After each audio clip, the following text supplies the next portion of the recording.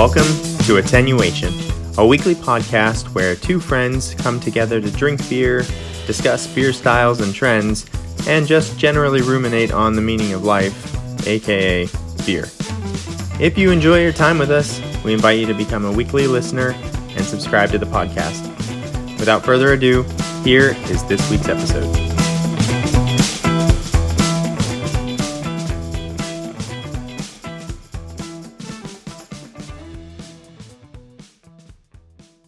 Hello, and welcome to episode 61 of Attenuation, a beer podcast. My name is Jason, and I'm joined by my best friend since 8th grade, Steven. Hello.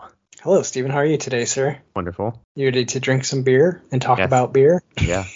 It's my Friday night. I know, I'm jealous. I still have one day of work tomorrow. You have to actually physically go in, or? Oh, I went in all week, but I get to telework tomorrow. So good. Cool. I get an extra 45 minutes of sleep, and yeah, it's nice. The commute is walking down my stairs, yeah. The best commute ever. Yeah, it's the greatest. Okay, today we have a fun topic. We're going to talk about the road to becoming a Cicerone, which I know is it's on Steven's bucket list, I believe. It is, although now that I've done some research, I'm like, this is a bigger undertaking than I thought previously. I knew it was big, but it's bigger. Okay. I'm excited to hear what you discovered. Yeah. Plus, we've got there's some fun stuff too today. Okay, good beer news, good postscripts. Strap in. Action-packed episode. It's a good one. All right. Well, before we get to any of that fun stuff, we have to do the best part for us of the podcast, which is drinking beer. So I will introduce my beer. I give some nose notes before I pass it to Steven to do the same, and then we give tasting notes after we enjoy. What are you drinking today? So I am today? drinking beer you brought me.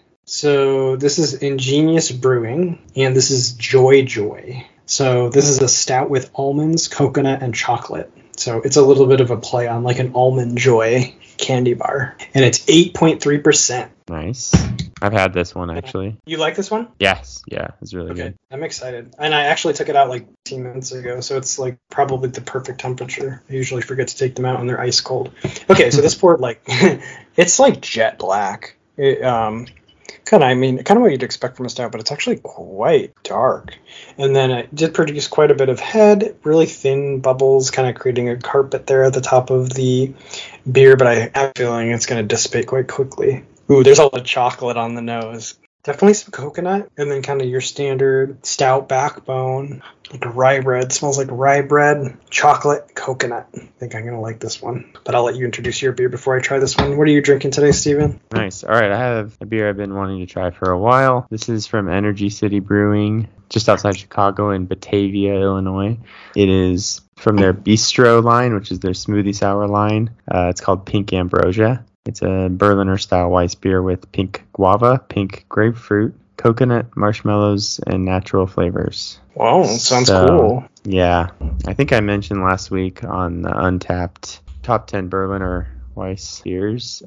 Trillium owns the top 4 or 5, but then City Brewing gets the next 5. Cool. From their Bistro series. I don't think this one specifically was in that top 10, but I'm excited. It's pouring a nice pink. I know what color pink is this week. With kind of a pink tinged head as well. Whoa, a lot of guava in the nose, like a tropical paradise in my nose. Definitely a touch of that grapefruit as well. And that kind of marshmallow sweetness is perceptible in the nose as well. Ooh, this is going to be fun. All right, I'm excited. Cheers. All right, cheers. Okay, this tastes like a candy bar. In a good way. You get sweet chocolate and coconut in the entrance, and then you really do get that almond flavor. It's really good. I love almonds. And then you get kind of dark malt. And then the finish is like dark chocolate, and there is a touch of alcohol heat at the end there, which isn't a bad thing. It's not overpowering, but you kind of go, okay, yeah, this has some booze in it. And then the mouthfeel it's kind of it's definitely creamy a little bit. It's a little thin in the entrance. It's a little bit it's kind of, I know that sounds wrong, but it's creamier at the end. It's like syrup and cream. It almost seems like it gets thicker as the beer develops in your mouth. But yeah, this is a fun one. Yeah, thumbs up on this one. Ingenious makes a lot of fun beers. So, all right, this one is amazing. This Bistro Pink Ambrosia sour. The taste is dominated by the grapefruit more than in the nose. The nose was guava dominant, and it's more bitter than I kind of expected. Really? Yeah, with the marshmallow, I thought it'd be a little bit sweeter. The finish is certainly sweet. You get a pretty good bitter grapefruit at the beginning. The guava lends sort of more to the sourness of the beer. It has a very thick mouthfeel, like coconut milk thick. And like I said, a nice sweet finish. But I mean, it's about as perfect as you can get with a smoothie sour, honestly. I can see why this series is ranked so high, because sometimes they're, I don't know, I mean, of course, they're smoothie sours, so they're just kind of gimmicky, but this feels like they put a lot of like thought and effort and time to make this beer, make at least this one, if not the whole series, feel like you're drinking something good and not gimmicky. Yeah, there's like thought. It's not just like they threw Lucky Charms or something. Right, yeah, it's very well balanced for what would be, you know, usually considered a very gimmicky beer. I think like the flavors are very well balanced. Everything comes out, I think, like how they want it to be, and like I said, the grapefruit kind of dominates the flavor. And it's not super sweet. It's you know, you get a pretty bitter grapefruit flavor, but it's very nicely balanced with the marshmallow sweetness towards the end. So see, that's super interesting that you're getting like the sourness of the grapefruit. That's cool. It's very, very good. I drink this for breakfast. All right, awesome. Maybe so I will. That... Well, you can tomorrow. It's your day off. I can't. Or is that gonna be a thumbs? I'm just assuming that's a thumbs up. Oh yeah. Now I'm gonna try and get more from this bistro series for sure. Yeah, that sounds cool. I'm trying to figure out if I drink it. I feel like I had one of the bistro series, but I can't remember. But yeah, if I see them on Tavour, I'll definitely grab one. Yeah, I know you had a patisserie series from them, which was it was like a banana something chocolate. Oh, that's right. It wasn't one of their sours. It was a stout. Yeah. Okay, so I have had that, but I don't think I've ever had anything. I don't think I've ever had a sour from them, so I'll see if I can get one. I think sometimes those pop up on Tavour, which I'm now back on the sauce. Which is so funny because I'm so, I don't know, I do get the notifications and I see stuff, but I'm just like meh like every day. They did not forget me, Steven.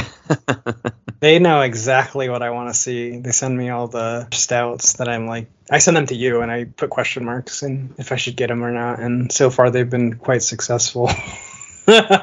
So we'll see. I'm going to do like a couple. I look at the price and it's super expensive. I'm like, yeah, you should get it. You should get that. Oh, you're on their side. You're working with them. Yeah, I'm figuring like I'll do a couple boxes and then I'll have stouts. I'll have barrel-aged stouts for another like 6 months of podcast episodes. Yeah, nothing has quite caught me. I don't know what will catch me, honestly, because there have been a few things where I'm like, that's kind of interesting, but I don't know. Nothing has quite pulled me back yet, so we'll see. Well, don't resist. Stay strong for me, because my strength has failed. Okay, so let's see. Okay. Can I go to beer number 2? Oh, I didn't know you had 2 beers. I know, I'm surprising you with this. This is a very exciting moment right now. Okay. So, one of my favorite beers of all time, I've talked about before, is Ocho Vez from Sierra Nevada. It's a prickly pear goza. Well, that was the original recipe. The original recipe was made with prickly pear. They have a new recipe now with agave and lime, and it's terrible. They betrayed us. Yeah.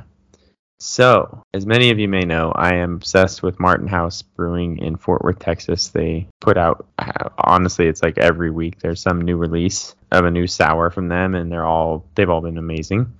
This week, they released a beer called Lizard Queen. I like the name.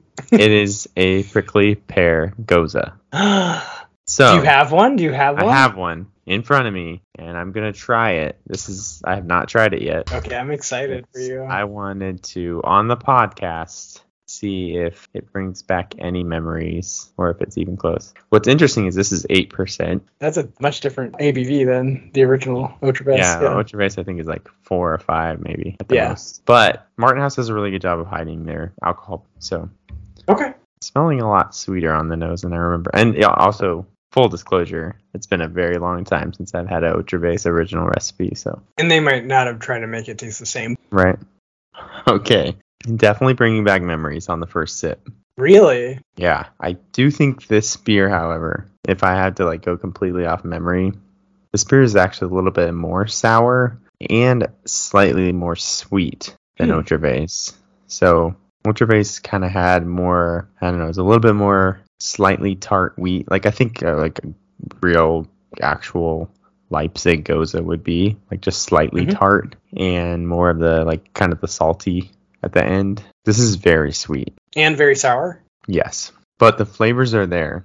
I'm very excited about the flavor. I think I would like this better. Really? How's the salt? It's there. It definitely makes you kind of lick your lips with the salt. Yeah, it's good. It is very good. I want to try this now. I'm excited. Is this going to be... So wait, analyze it for a second. Okay. Is this something... Can this be like a mainstay go-to Goza for you? I think so. It's very good. The problem is it can't be a mainstay Goza because nothing... Is it temporary? Yeah, nothing Martin House makes. Like, it's just... This will be in the stores for a few weeks. Oh. Probably never see it again. Well, that's kind of sad. You gotta drink. Drink as many as you can. I have to go buy as many as I can find, but it's very good. It's very solid. Again, probably not exactly similar. It would be amazing to do a side by side, but definitely bringing back some memories. Like, oh yeah, okay, now because prickly pear is not really a flavor that you sort of hold in your memory. Yeah, it's just not a flavor you come across very often at all. Yeah. So like tasting now, I'm like, oh yes, okay, now I know. Now I remember how Otra Vase tasted, but this is definitely a little bit more sweet, a little bit more sour. Okay. It's like a Otra Vase that's been turned up a little bit. With a nice little ABV boost. Hey, that doesn't hurt. That finish is really good though. The finish is very pear, nice pear finish. Okay, very cool. I have two really good beers sitting in front of me right now. Yeah, you are really celebrating your Friday. I mean, is there any other way? No, I don't think so. Not for us, Steven. Yeah, and while we're on the topic of Gozas, so we always talk about Anderson Valley Gozas, the briny melon, cherry Goza, all that. Do you remember the G&T version? Yeah, that was one of the variants I didn't like. Really? Yeah, but I don't really like gin. Yeah, so it's the gin and tonic Goza. Oh, I just thought of it today. We were talking about gin at work today, and gin and tonics, and I was like, you know what? I don't think they make that one anymore. Maybe it wasn't popular, but that wouldn't surprise me. They definitely nailed like what they were going for. It tasted like the gin and tonic, but yeah, I don't like gin and tonics. Yeah. Well, what's funny is I remember like not even thinking about like, oh, what does G&T mean, and drinking it, and sort of like when I realized what I was like, oh, gin and tonic goes in, and I was like, oh yeah, they did nail that. So I remember how well they executed it. I'm a huge gin fan. So in terms of alcohol, beer is first and then gin is second for me. So I liked that one, but I don't think it was a fan favorite. Well, that makes sense. If you really like gin, I think they nailed it. But yeah, again, I just don't really like gin. But you liked that, remember the sour from Single Hill Brewing in Seattle? Oh, you're right. I did like that one. I liked that one. That was a little kind of a play on with like gin herbals in it. So yeah, that's true. I don't know what I don't know why. Yeah. How many beers had I had before I tried that one? Also, that's another thing. Do you know what came up on my memories today? Is that Seattle trip. That was a year ago. Oh, are you serious? I can't believe it. A full year ago. Is that mind-blowing? I can't believe it's been a year. Can we go on another trip like that? Yeah. I guess seems like it's time. It's time. It's been a whole year. That was so fun. Yeah, that was amazing. So anyway. All right, sorry I drank another beer. No, that was exciting. Okay, so we can move on to our next segment, which is postscripts and beer news. Postscripts is when we jump back to previous episodes to fix corrections, or sometimes we make a note to revisit a topic in a future episode. And we have one of those. And then beer news is, of course, self-explanatory. It's beer news. And we have some of that as well. So do you want to take us through our postscript, Stephen? Yes. So last week we talked a little bit about like national days. Like there would be like National IPA Day and National Sloth Day and National Avocado Day and National... Yeah, basically, you can think of it. There's a day of it. Yeah. So we kind of like we're thinking like, oh, did these get, are these like acts of Congress declaring these days? Like, who's declaring these days and all this stuff? And my wife sent me an article this week saying like, hey, maybe this will help. Basically, this article, I think it was written like maybe 2013, so almost 10 years ago. But basically it was an article all about these national days and how they get their start and how they come to be. And they actually mentioned this website it's like National Day Calendar, and it's like these, I don't know, they don't even have that many employees, like 10 to 15 employees, and they take submissions for these national days. Okay. So you can you have to do a full write-up on, why you think your thing should be recognized and all this stuff. And they said something like they get 20,000 applications a year. Oh my goodness. Are you serious? Yeah. And I assume at this point That's they're doubling. 54 topics per day if you just divide it out through a year. Year. Yeah. Well, and that's the thing. It's every day has to have multiple things, right? Because there's 1,700 days that they recognize. So there's multiple per day. Yeah. So that was just I don't know. There's no actual recognition or, they're just they just started their website and they did this. So it's kind of silly. There's another one, I guess it's kind of a competing website that they sue for copyright. I don't know, it's really stupid. But there was also the interesting ones are the ones that are voted for by Congress, and a lot of it is motivated by commercially motivated, what they're trying to make people buy or celebrate and that kind of stuff. So one of them was National Ice Cream Day, which was started during the Reagan administration, and at that time the dairy industry had, for whatever reason, they had excess dairy products and cheese and stuff, and so they were trying to move all this product, and so they declared it National Ice Cream Day to try and get people to eat more ice cream, and it stuck. It's become a part of American culture, National Ice Cream Day, and it's even bigger now. All these days are bigger now because you have social media, so you just hashtag National whatever day, and the article pointed out too that there were multiple huge important world events going on, and what was trending on Twitter that day was National Avocado Day. Wow. Avocados trumping world events. Yep. I think that one wasn't even government recognized. That one was just from the national calendar today, but if it starts trending on Twitter, it just gets big. Yeah, there is that viral effect. If something starts going, it attracts more attention to itself. It's a little bit of a self-fulfilling prophecy. Yeah, I always think too, if you had enough followers and you just posted hey everybody, happy National Bear Day, everyone would just be oh yeah, it's National Bear Day, and they would just start tweeting. Could use your influencer power to make a fake day and then make a day. Yeah. And everyone would just believe it because nobody is fact checking these things. No, they're just retweeting it or whatever. That's funny. Okay, so what you're saying is none of these are really that official, and many of them are based on marketing. Yeah, it's all stupid. Okay, well, I'm glad we cleared that up. Everything is stupid. Except beer. Everything is commercially motivated. Yeah, that makes sense. I guess I'm not surprised at all, but... Yeah. Because it is I know now I love donuts, so I don't remember what it is, but National Donut Day, it's oh, exciting. But then what do? I go buy donuts, so yeah, it's very effective, I guess. Yeah. I mean, I'm sure donut shops love that day. Right? Yeah. Or maybe they hate it, I don't know. Yeah, maybe they do. Oh, that actually reminds me of a great story from today. I just read about it today. I don't know what day it was, sometime in the last couple of days in New York City. Did you hear about this with Grubhub? That's so funny. I read this today too. But tell us. So the Grubhub just decided, there was some survey in New York, it said 60 some odd % of New Yorkers skip lunch or something every day or whatever, and Grubhub was we want to feed all the New Yorkers lunch. So they offered a deal where you get $15 off any meal in New York, any restaurant, any Grubhub restaurant in New York. Well, they did this without telling any of the restaurants that they were going to do this, and they just sprung it on, and from it was from 11 a.m. to 2 p.m. or something. And so these people, these restaurants, they were coming into their restaurant, opening the restaurant, and seeing that they had 40, 50 Grubhub orders already. Oh, jeez. And they're what is going on? And it was just terrible for them because they couldn't fulfill all these orders. Right. They were running out of stuff. Like, they weren't prepared for that.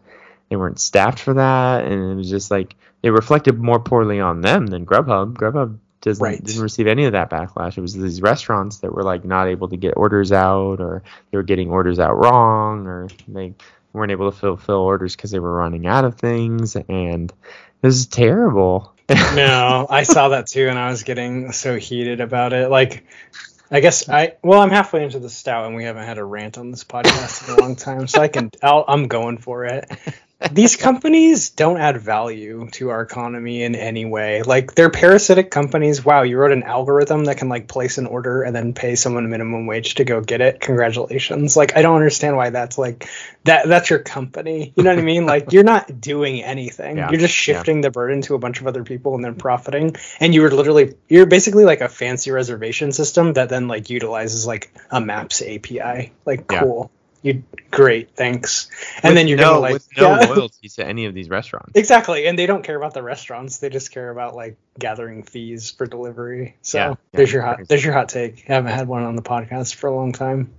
Yeah, so hopefully I don't know. Hopefully these restaurants stop working with Grubhub over it. Well, they said you can't even avoid it because they don't ask you. They just find your menu and post it. Really? Yeah, and then like people will call. And then they said there's a huge mismatch between like some restaurants update their menu, but then Grubhub doesn't make any effort to like stay current, especially if they don't have a relationship with the restaurant. So then the Grubhub menu doesn't match. So then when people place the order, they can't fill it, and that negatively reflects on the restaurant because the consumer thinks, oh, this restaurant can't fill my order. But in reality, they're just like posting. Grubhub just has an old version of their menu online, and they literally don't care. It's pretty interesting. Oh, that's terrible. All right, so don't buy on Grubhub. Yeah, I honestly, I guess Grubhub's never going to sponsor our podcast. No, they're not. Well, but even if they offered, we would say no. We would say no. We're never going to get offered, but we'd say no. We have we have morals here at Attenuation Beer Podcast.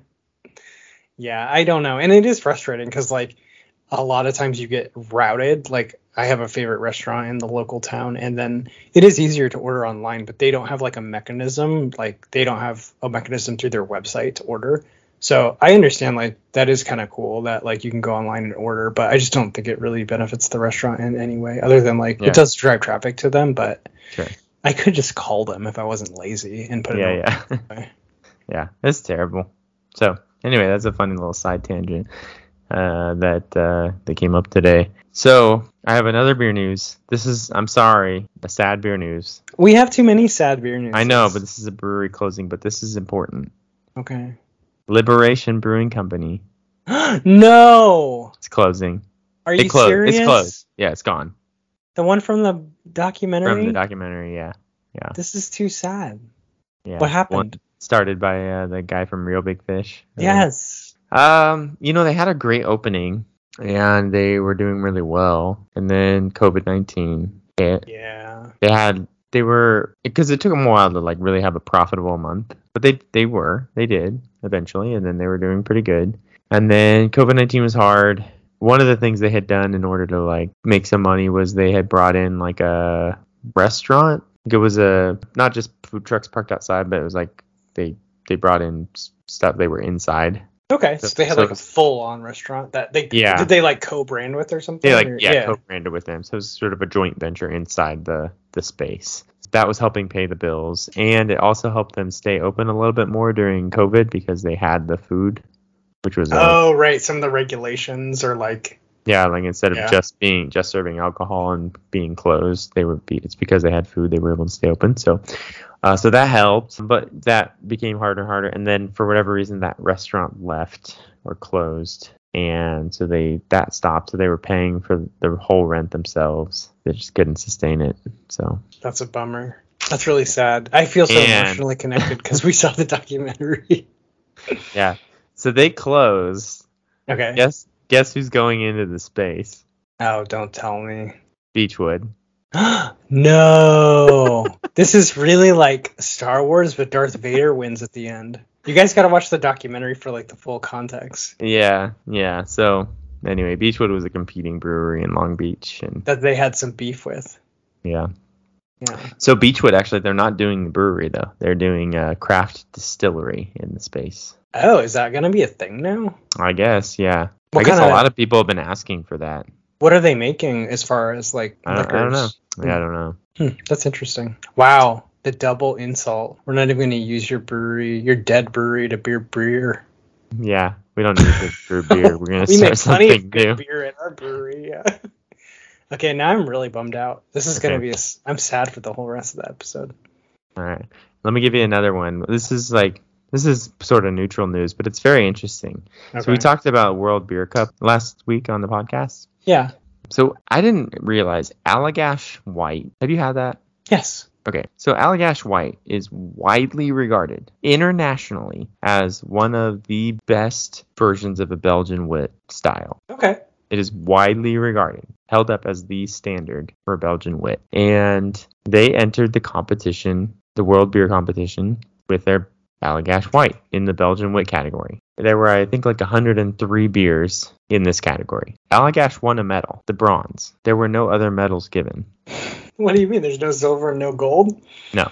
So it is not a requirement. In the World Beer Cup, it is not a requirement for all 3 medals to be given. Okay, who are they friends with? Wow. But it was regarded as the best wit beer tasted out of all the 103 wit beers that were. Except for the 2 that beat it that they didn't disclose. Yeah. No, there weren't it wasn't that there were 2 beers into the competition that were better. They just didn't give a silver and a gold to anybody. Oh. Wait, why?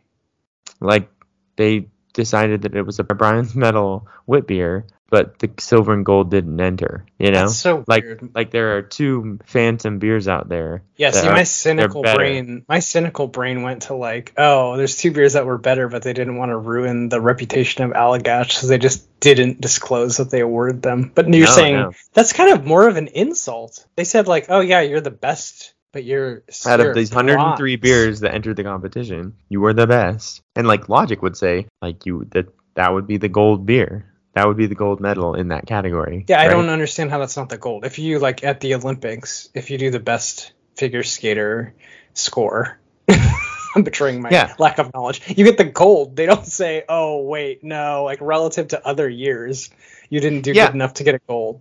Well, yeah, I mean, if you had 10 skaters and say they all did crappy performances, you still rated somebody better than everybody else. Someone did less crappy than everyone else. You would put them as they get gold. You don't just there's this nobody gets gold this year. That's so weird. And that's a super famous beer.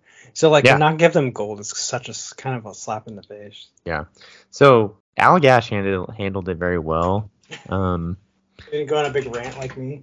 No, they had only good things to say, and honestly, that beer has won so many awards that they don't even care. Okay, they're whatever. We don't care about you. In solidarity, I was going to drink them on the podcast today, and apparently they don't distribute to Texas anymore. I think they did at some point, but I was at my bottle shop getting this Lizard Queen Goza, and then I asked the guy hey, do you have Allagash White? And he was like, nope, they don't distribute to Texas anymore. So strange. And I looked it up, and it's true. Okay, so for context, Allagash White on Beer Advocate is the number 3 top-rated wit beer. Okay. With 5,818 ratings, and it sits at a 93. There's only 2 above it. There's Beer Blanche from Side Project Brewing. That sits at 95, but they only have 90 ratings. And then the number 1 is Apricot Funky Wit from Perennial Artisan Ales. That sits at 97, but that's only based on 42 ratings. Okay. So yeah, they have 5,800 ratings, and they sit at 93. Yeah. So you still almost consider that number 1. Yeah, kind of. I mean, just don't have enough ratings. It's pretty impressive to have that many ratings and have that high of a score. So, very interesting. That's such a strange story. But they said, that the scoring at the World Beer Cup is a little bit funky, and it's happened maybe 15 times or something that they've not awarded a certain medal. Huh, so they just reserve the right not to give silver or gold if they don't feel it was earned. Yeah. Dang, they're strict. Yeah, or they could give no medals in the category. They're like, no one's first, second, or third. You all suck. Yeah. So it was very, very interesting. Yeah, if there's no medals awarded in a category, there's no beers even mentioned then? Yeah. They just say, hey, 1,000 or like 100 beers entered this category. None of them. There were no medals given. No noteworthy entries. Yeah. Man, they're brutal. It's pretty messed up, huh? Yeah. So. All right. Well, that was very interesting. All right. So, that was a lot to get through. I'm sorry.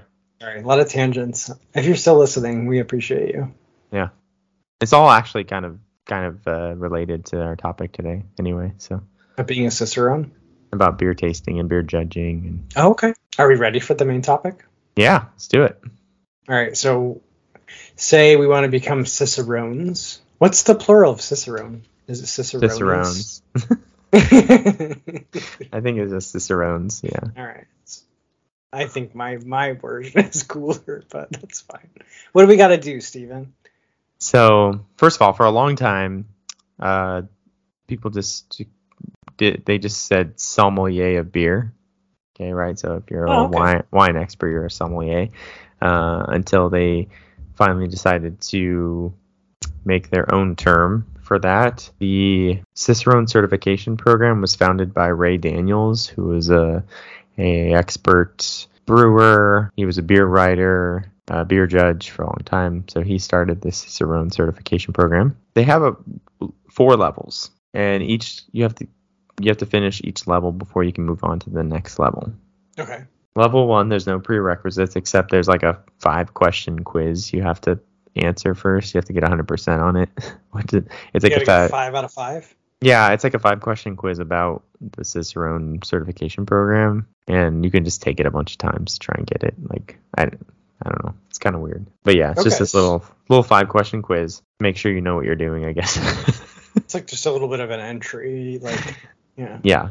Could we pass it? Do you think? Probably, yeah. Okay. I think if you read like the front page of their website, you could probably pass their 5-question quiz. And then for $69, you get 2 attempts to take a 60-question multiple choice test. You have to get 75% or higher, so 45 out of 60 questions you have to get right. Okay. And if you do that and you don't get any notes, it's a closed book quiz.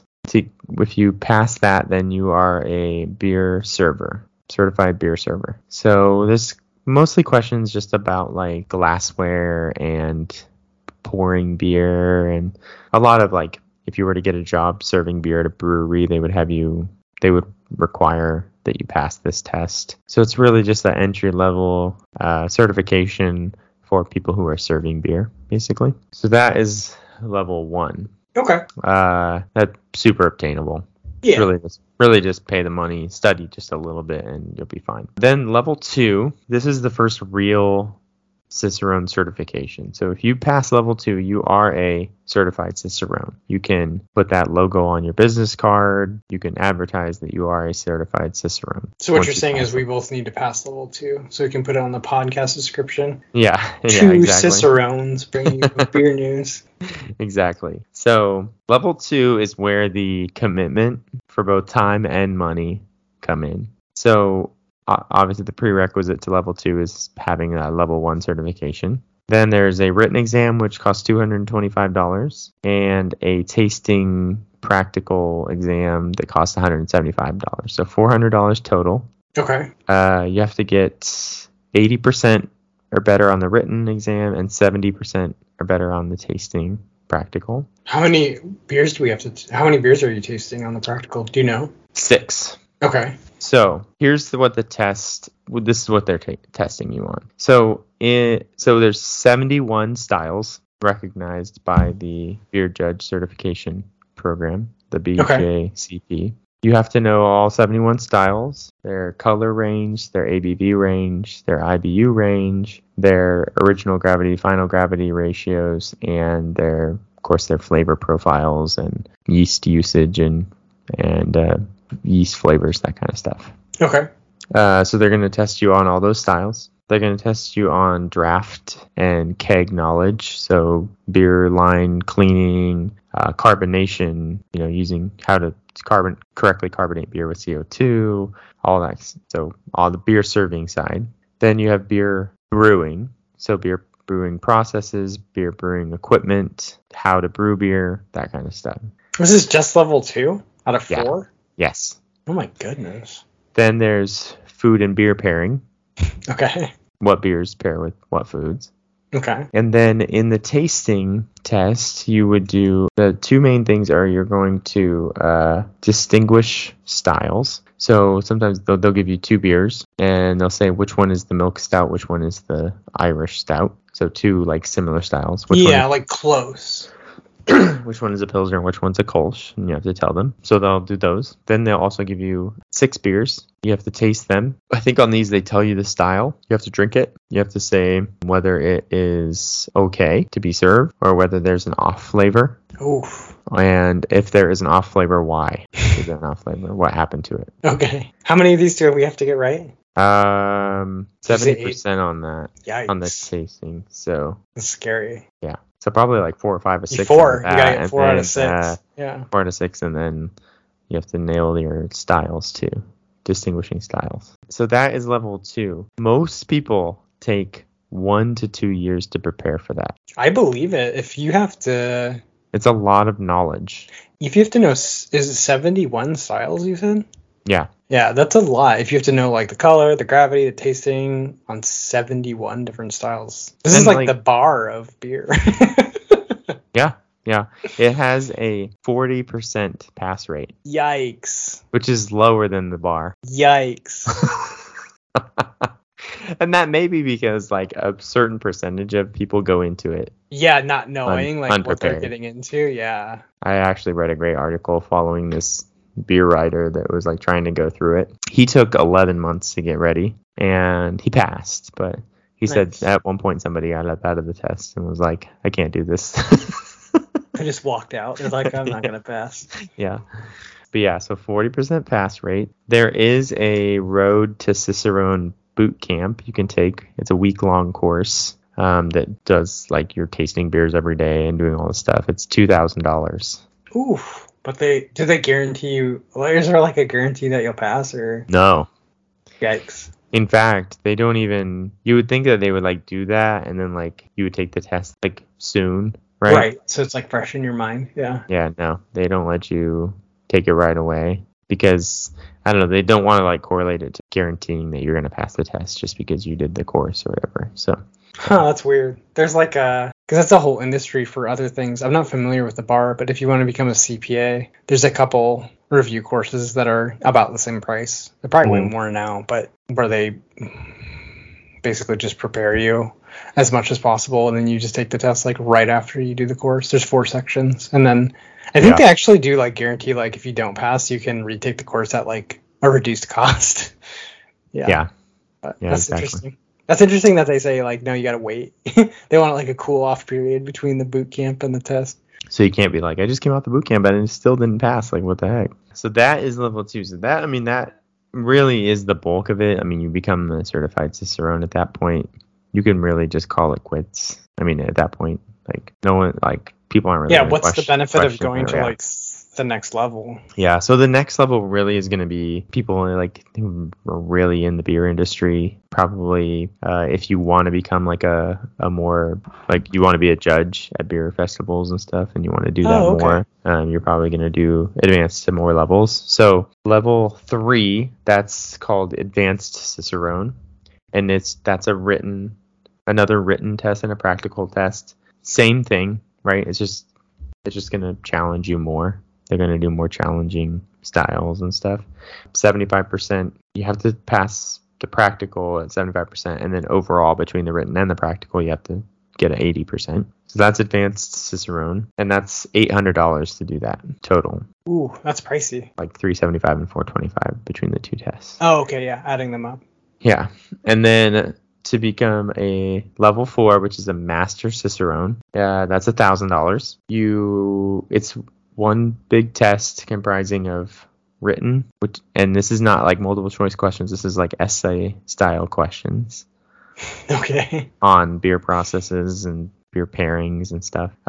There's an oral part of the exam, and then the tasting practical, where again you're doing off flavors, beer style recognition, beer style distinguishing, and this test is 2 days long, and it's once a year in Chicago. Wait, really? They only do it once a year? Yeah, the Master Cicerone test. 2 days, happens once a year in Chicago. That's epic. And then you're a level 4. Then you're a level 4 at Master. Do they have Cicerone. any numbers on like how many people do that, or? No, I didn't. I actually didn't look that up. See how many Master Cicerones there are. Dude, I want to do it just so I can meet the people that go. Those are like the truest beer nerds on the planet. The people you run into at the level 4 test. Yeah, it kind of like makes you want to just like hang out outside. I'll be like, hey, are you going in to take the level 4?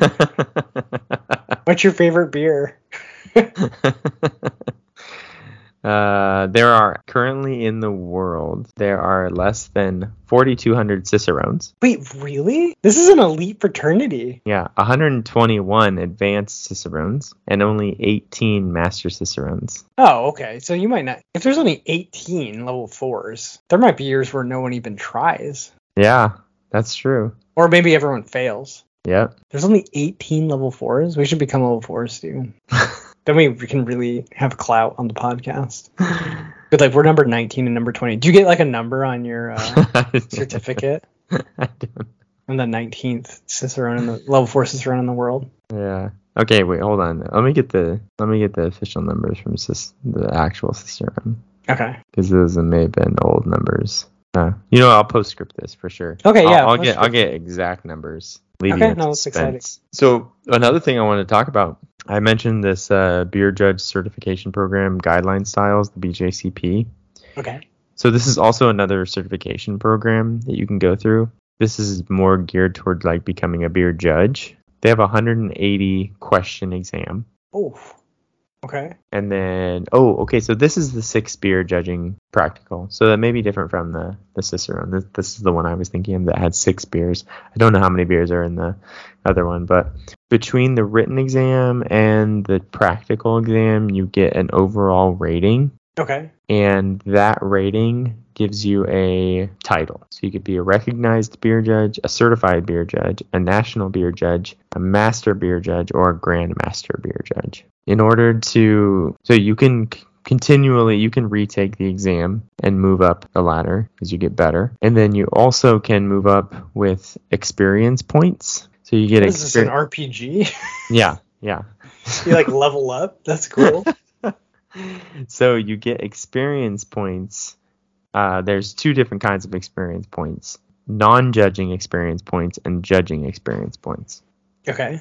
So non-judging experience points are if you organize some sort of beer competition, you can get beer experience points. Okay. So if you're organizer, and then if you are staff, like if you work the beer competition.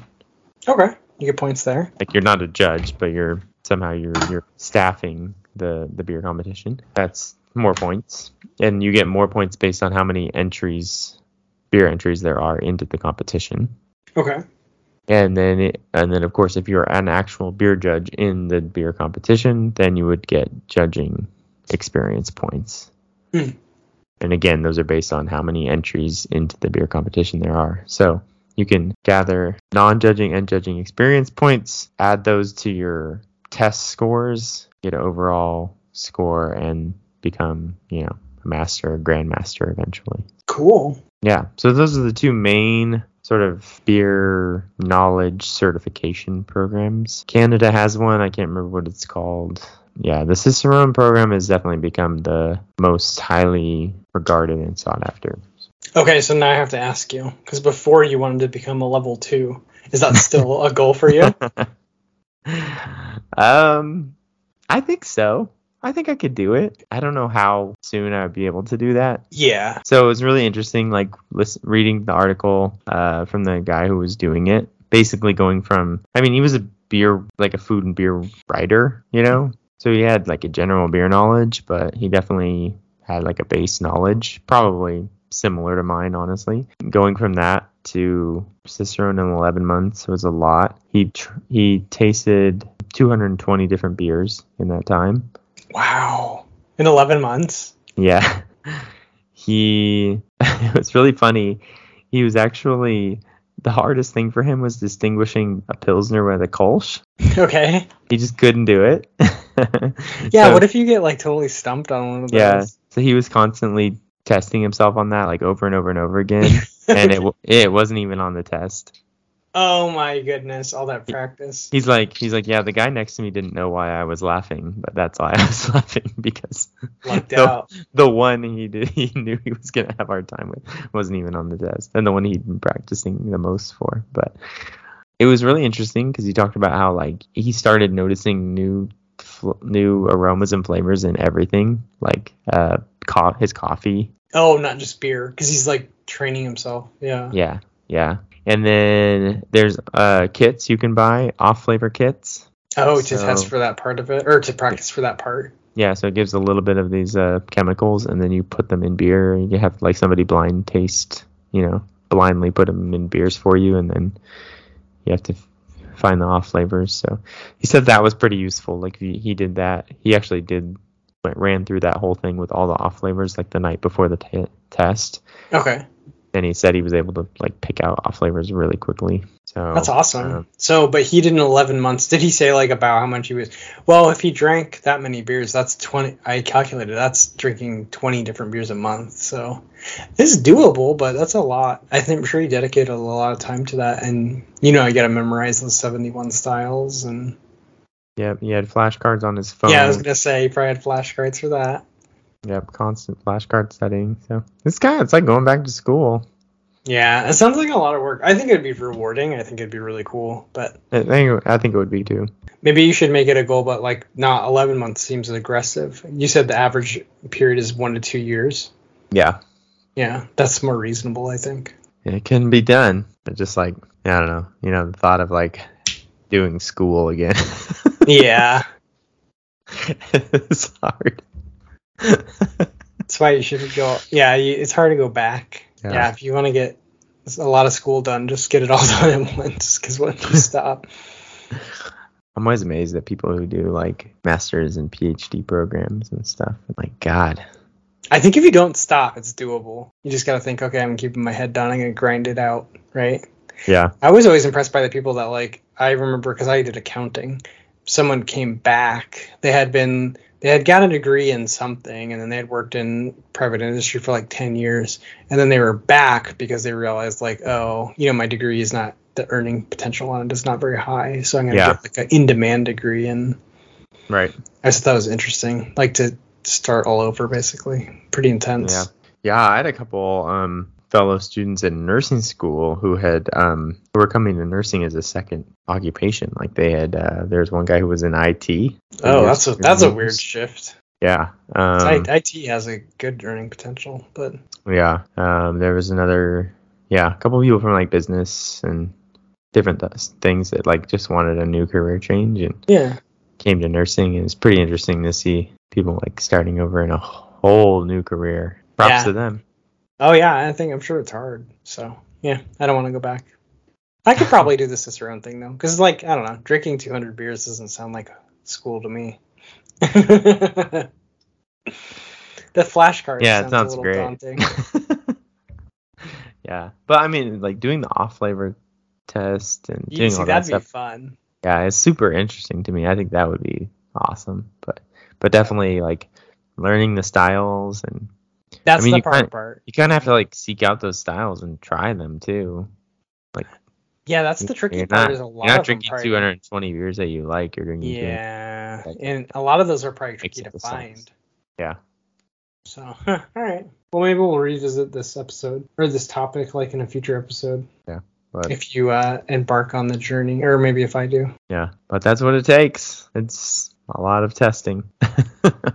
Yeah, that's daunting. I would like even what they were saying too, like you get a lot of people. So a lot of people do the Cicerone test like from different perspectives, different areas of beer. So you might have brewers from a brewery that all want to get Cicerone certified. Well, they know all about the brew process, right? But maybe they don't know a lot about like kegging and draft lines and stuff like that, or they don't know.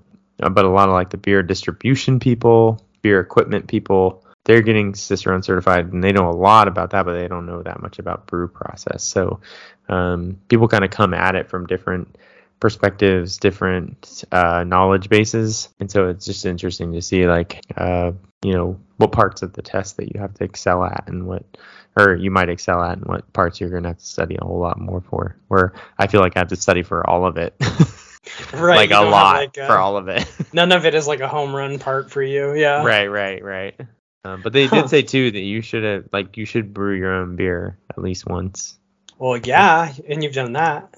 So that's good. Yeah, it's crazy that they test you like on all the aspects. Like not only do you have to be able to taste it, you have to know how to brew it and serve it. They're not messing around. Mm-mm. Yeah, it's pretty cool though. So the road to Cicerone, right, long nice. and windy. Yeah, it sounds like it. All right, cool. Well, that was episode 61. If you want to reach out to us, we're available on Instagram at attenuation.podcast. You can also reach us by email at contact@attenuation@gmail.com. And yeah, I think that's a wrap for this episode. This has been episode 61 of Attenuation, a beer podcast. My name is Jason, and I'm joined by my best friend since 8th grade, Steven. That's me. And we are saying cheers, and we'll see you next week for episode 62. All right, cheers, buddy. Thanks for listening to this week's episode of Attenuation, a beer podcast. Don't forget to subscribe to the podcast and follow us on Instagram or Facebook for more fun content. Catch you next week. Cheers!